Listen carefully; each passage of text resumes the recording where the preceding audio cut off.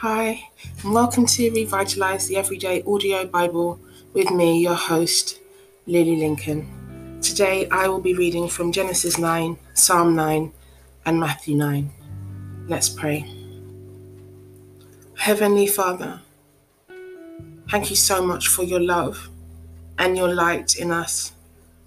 Father, thank you for the comfort and the protection that you've provided for us today. Father, may we take nothing at all for granted. Not clean water, not fresh air, not the ability to walk, stand, see, to worship you in public. Holy Spirit, would you guide me again, strengthen me, and lead me into all truthfulness as I read your word. Lord Jesus, my only Saviour, would you indeed draw the hearts of men towards you, that none would perish and all would have eternal life. I thank you so much for the life that you've put into my mortal body. Thank you so much for the voice and the platform that you've given to me. And thank you so much for the souls that we will win together. And thank you so much, Father, for using me to bring disciples, to train people in the way of the threefold name, Father, that all men will become disciples for you, Lord. In Jesus' name, amen. Genesis 9. And God blessed Noah and his sons and said to them, "Be fruitful and multiply and fill the earth. The fear and the terror of you shall be instinctive in every animal of the land and in every bird of the air, and together with everything that moves on the ground, and with all the fish of the sea. They are given into your hand. Every moving thing that lives shall be food for you. I give you everything as I gave you the green plants and vegetables. But you shall not eat meat along with its life, that is, its blood. For your lifeblood I will most certainly require an accounting. From every animal that kills a person I will require it, and from every man's brother, that is, anyone who murders, I will require the life of the man. Whoever sheds man's blood unlawfully, by man, judicial government, shall his blood be shed. For in the image of God he made man. As for you, be fruitful and multiply. Populate the earth abundantly and multiply in it." Then God spoke to Noah and to his sons with him, saying, "Now behold, I am establishing my covenant, binding agreement, solemn promise with you, and with your descendants after you, and with every living creature that is with you, the birds, the livestock, and the wild animals of the earth, along with you. Of everything that comes out of the ark, every living creature of the earth, I will establish my covenant with you. Never again shall all flesh be cut off by the water of a flood, nor shall there ever again be a flood to destroy and ruin the earth." And God said, "This is the token, visible symbol, memorial of the solemn covenant which I am making between me and you, and every living creature that is with you, for all future generations. I set my rainbow in the clouds, and it shall be a sign of a covenant between me and the earth. It shall come about when I bring clouds over the earth, that the rainbow shall be seen in the clouds. And I will compassionately remember my covenant, which is between me and you, and every living creature of all flesh. And never again will the water become a flood to destroy all the earth, all flesh. When the rainbow is in the cloud and I look at it, I will solemnly remember that the everlasting covenant between God and every living creature of all flesh that is on earth." And God said to Noah, "This rainbow is the sign of the covenant, solemn pledge, binding agreement, which I have established between me and all living things on the earth." The sons of Noah who came out of the ark were Shem, Ham, and Japheth. Ham would become the father of Canaan. These are the three sons of Noah, and from these men the whole earth was populated and scattered with inhabitants. And Noah began to farm and cultivate the ground, and he planted a vineyard. He drank some of the wine and became drunk. He was uncovered and lay exposed inside his tent. Ham, the father of Canaan, saw by accident, the nakedness of his father, and to his father's shame told his 2 brothers outside. So Shem and Japheth took a robe and put it on both their shoulders and walked backwards and covered the nakedness of their father. Their faces were turned away so that they did not see their father's nakedness. When Noah awoke from his wine-induced stupor, he knew what his younger son Ham had done to him, and so he said, "Cursed be Canaan, the son of Ham, a servant of servants he shall be to his brothers." He also said, "Blessed be the Lord, the God of Shem, and let Canaan be his servant. May God enlarge the land of Japheth, and let him dwell in the tents of Shem, and let Canaan be his servant." Noah lived 350 years after the flood, so all the days of Noah were 950 years, and he died.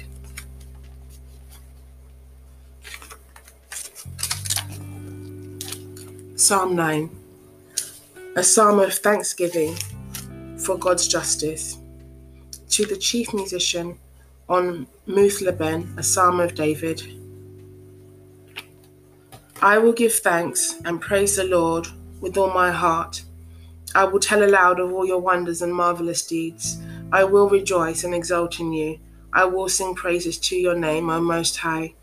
When my enemies turn back, they stumble and perish before you. For you have maintained my right and my cause. You have sat on the throne judging righteously. You have rebuked the nations. You have destroyed the wicked and unrepentant. You have wiped out their name forever and ever. The enemy has been cut off and has vanished in everlasting ruins. You have uprooted their cities. The very memory of them has perished. But the Lord will remain and sit enthroned forever. He has prepared and established his throne for judgment, and he will judge the world in righteousness. He will execute judgment for the nations with fairness, equity. The Lord also will be a refuge and a stronghold for the oppressed, a refuge in times of trouble. And those who know your name, who have experienced your previous and precious mercy, will put their confident trust in you. For you, O Lord, have not abandoned those who seek you. Sing praises to the Lord, who dwells in Zion. Declare among the peoples his great and wondrous deeds, for he who avenges blood unjustly shed remembers them, his people. He does not forget the cry of the afflicted and abused. Have mercy on me and be gracious to me, O Lord. See how I am afflicted by those who hate me. You who lift me up from the gates of death, that I may tell all your praises aloud, that in the gates of the daughter of Zion, Jerusalem, I may rejoice in your salvation and your help. The nations have sunk down in the pit which they have made, in the net which they hid. Their own foot has been caught. The Lord has made himself known. He executes judgment. The wicked are trapped by the works of their own hands. Selah. The wicked will turn to Sheol, the netherworld, the place of the dead, even all the nations who forget God, for the poor will not always be forgotten, nor the hope of the burdened perish forever. Arise, O Lord, and do not let man prevail. Let the nations be judged before you. Put them in reverent fear of you, O Lord, so that the nations may know that they are frail and mortal men. Selah. Matthew 9. And Jesus, getting into a boat, crossed over the Sea of Galilee and came to Capernaum, his own city. They brought to him a man who was paralyzed, lying on a stretcher. Seeing their active faith springing from confidence in him, Jesus said to the paralytic, "Do not be afraid, son. Your sins are forgiven. The penalty is paid, the guilt removed, and you are declared to be in right standing with God." And some of the scribes said to themselves, "This man blasphemes by claiming the rights and prerogatives of God." But Jesus, knowing their thoughts, said, Why do you think evil in your hearts? For which is easier to say, 'Your sins are forgiven and the penalty paid,' or to say, 'Get up and walk'? Both are possible for God. Both are impossible for man. But so that you may know that the Son of Man has authority and the power on earth to forgive sins." Then he said to the paralytic, "Get up, pick up your stretcher and go home." And he got up and went home, healed and forgiven. When the crowd saw this, they were awestruck and glorified God and praised him, he who had given such authority and power to men. As Jesus went on from there, he saw a man named Matthew, Levi, sitting in the tax collector's booth, and he said to him, "Follow me as my disciple, accepting me as your master and teacher and walking the same path of life that I walk." And Matthew got up and followed him. Then, as Jesus was reclining at the table in Matthew's house, many tax collectors and sinners, including non-observant Jews, came and ate with him and his disciples. When the Pharisees saw this, they asked his disciples, "Why does your master eat with tax collectors and sinners?" But when Jesus heard this, he said, "Those who are healthy have no need for a physician, but only those who are sick. Go and learn what this scripture means. I desire compassion for those in distress and not animal sacrifice. For I did not come to call to repentance the self-proclaimed righteous who see no need to change, but sinners, those who recognize their sin and actively seek forgiveness." Then the disciples of John the Baptist came to Jesus asking, "Why do we and the Pharisees often fast as a religious exercise, but your disciples do not fast?" And Jesus replied to them, "Can the guests of the bridegroom mourn while the bridegroom is with them? The days will come when the bridegroom is taken away from them, and then they will fast. But no one puts a piece of unshrunken new cloth on an old garment, for the patch pulls away from the garment, and a worse tear results. Nor is new wine put into old wineskins that have lost their elasticity, otherwise the wineskins burst, and the fermenting wine spills, and the wineskins are ruined. But new wine is put into fresh wineskins, so both are preserved." While he was saying these things to them, a ruler, synagogue official, entered the house and kneeled down and worshipped him, saying, "My daughter has just now died, but come, lay your hand on her and she will live." Jesus got up and began to accompany the ruler with his disciples. Then a woman who had suffered from a hemorrhage for 12 years came up behind him and touched a tassel fringe of his outer robe, for she had been saying to herself, "If only I touch his outer robe, I will be healed." But Jesus, turning and seeing her, said, "Take courage, daughter, your personal trust and confident faith in me has made you well." And at once the woman was completely healed. When Jesus came to the ruler's house and saw the flute players, who were professional hired mourners, and the grieving crowd making an uproar, he said, "Go away, for the girl is not dead, but is sleeping." And they laughed and jeered at him. And when the crowd had been sent outside, Jesus went in and took her by the hand, and the girl got up. And the news about this spread throughout all that district. As Jesus went on from there, 2 blind men followed him, screaming loudly, "Have mercy and compassion on us, Son of David, Messiah." When he went into the house, the blind men came up to him, and Jesus said to them, "Do you believe with a deep abiding trust that I am able to do this?" They said to him, "Yes, Lord." Then he touched their eyes, saying, "According to your faith, your trust and confidence in my power and my ability to heal, it will be done to you." And their eyes were opened, and Jesus sternly warned them, "See that no one knows this." But they went out and spread the news about him throughout that whole district. And while they were going away, a mute, demon-possessed man was brought to Jesus. And when the demon was driven out by Jesus, the mute man spoke, and the crowd wondered in amazement, saying, "Never before has anything like this miracle been seen in Israel." But the Pharisees were saying, "He cast out demons by the power of the ruler of demons." Jesus went throughout all the cities and villages in Galilee, teaching in their synagogues and proclaiming the good news, the gospel of the kingdom, and healing every kind of disease and every kind of sickness, his words and his works reflecting his messiahship. When he saw the crowds, he was moved with compassion and pity for them, because they were dispirited and distressed, like sheep without a shepherd. And then he said to his disciples, "The harvest is indeed plentiful, but the workers are few.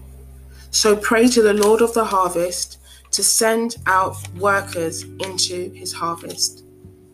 This is the word of the Lord. Let's pray. Almighty God, Abba, my Daddy God, I want to thank you for the power of your word. It's not just allegory, a story, fable, a myth. There's nothing of the sort in here. This is truth. Symbolism or no symbolism, your word brings transformation. Your word brings life. And you have placed your word above your name. And I want to thank you that the covenant that you made with man, with Noah, with Abraham, with Isaac, Father, that you will never break. And you still love us in spite of all the things that we do wrong. I also thank you that the assaults and the offense and the attacks and the abuse and the violence that we've experienced at many points in our lives, you will also see to justice. I also thank you that tax collectors, all manner of people can sit down and eat with you at your table because of Jesus. Father, I thank you for your word. I thank you that blind eyes are indeed open and the lame walk and the dead shall certainly rise because of Jesus. Have your perfect way in me. Holy Spirit, challenge me, transform me, but also strengthen the hearts of those who are listening. Stir them up to faith, to do and love and work in the will of God, to enjoy your presence, to live in the light of your word, and to indeed walk as you walked. As we work together to bring about a transformation on this earth, I ask you in the name of Jesus to have your perfect way, not just today, but every single day as you so desire. In Jesus' name. Amen. Amen. So I'd like to ask you about your faith. Have you ever considered becoming a Christian? Yes? No? Maybe? Are you on the fence? Are you undecided? I'd like to offer you an invitation now to make Jesus Christ your personal Lord and Savior. And I'll tell you now, it's absolutely no holds barred, the best decision you'll ever make in your entire life. I became a Christian 19 years ago and have been challenged every single day with good choices, bad choices, good relationships, bad relationships, great jobs, terrible jobs. I've experienced severe illness, severe challenges within my personal life, my health. But Jesus has never failed me, not one day. And even before I became a believer, he loved me. I just didn't know. So I'm going to pray this prayer with you, and you can just repeat after me, line after line. All scriptures are taken from the Amplified Bible, the Everyday Life Bible with a commentary by Joyce Meyer, printed by FaithWorks in 2018, New York. This is the prayer of salvation for you. Repeat after me. Lord Jesus, thank you for giving your life for me and forgiving me of my sins so I can have a personal relationship with you. I am sincerely sorry for the mistakes I've made, and I know I need you to help me to live right. Your word says in Romans 10 verse 9, if you acknowledge and confess with your mouth that Jesus is Lord, recognizing his power, authority, and majesty as God, and believe in your heart that God raised him from the dead, you will be saved. I believe you are the Son of God, and I confess you as my Savior and Lord. Take me just as I am and work in my heart, making me the person you want me to be. I want to live for you, Jesus, and I am so grateful to you for giving me a fresh start in my new life with you today. I love you, Jesus. Amen. If you just prayed that prayer for the first time, I'd like to warmly welcome you into the family of the living God, where Jesus Christ is King. He's the head of the church. He's the darling of heaven. And the family of God is for every shape, every color, every size, everybody.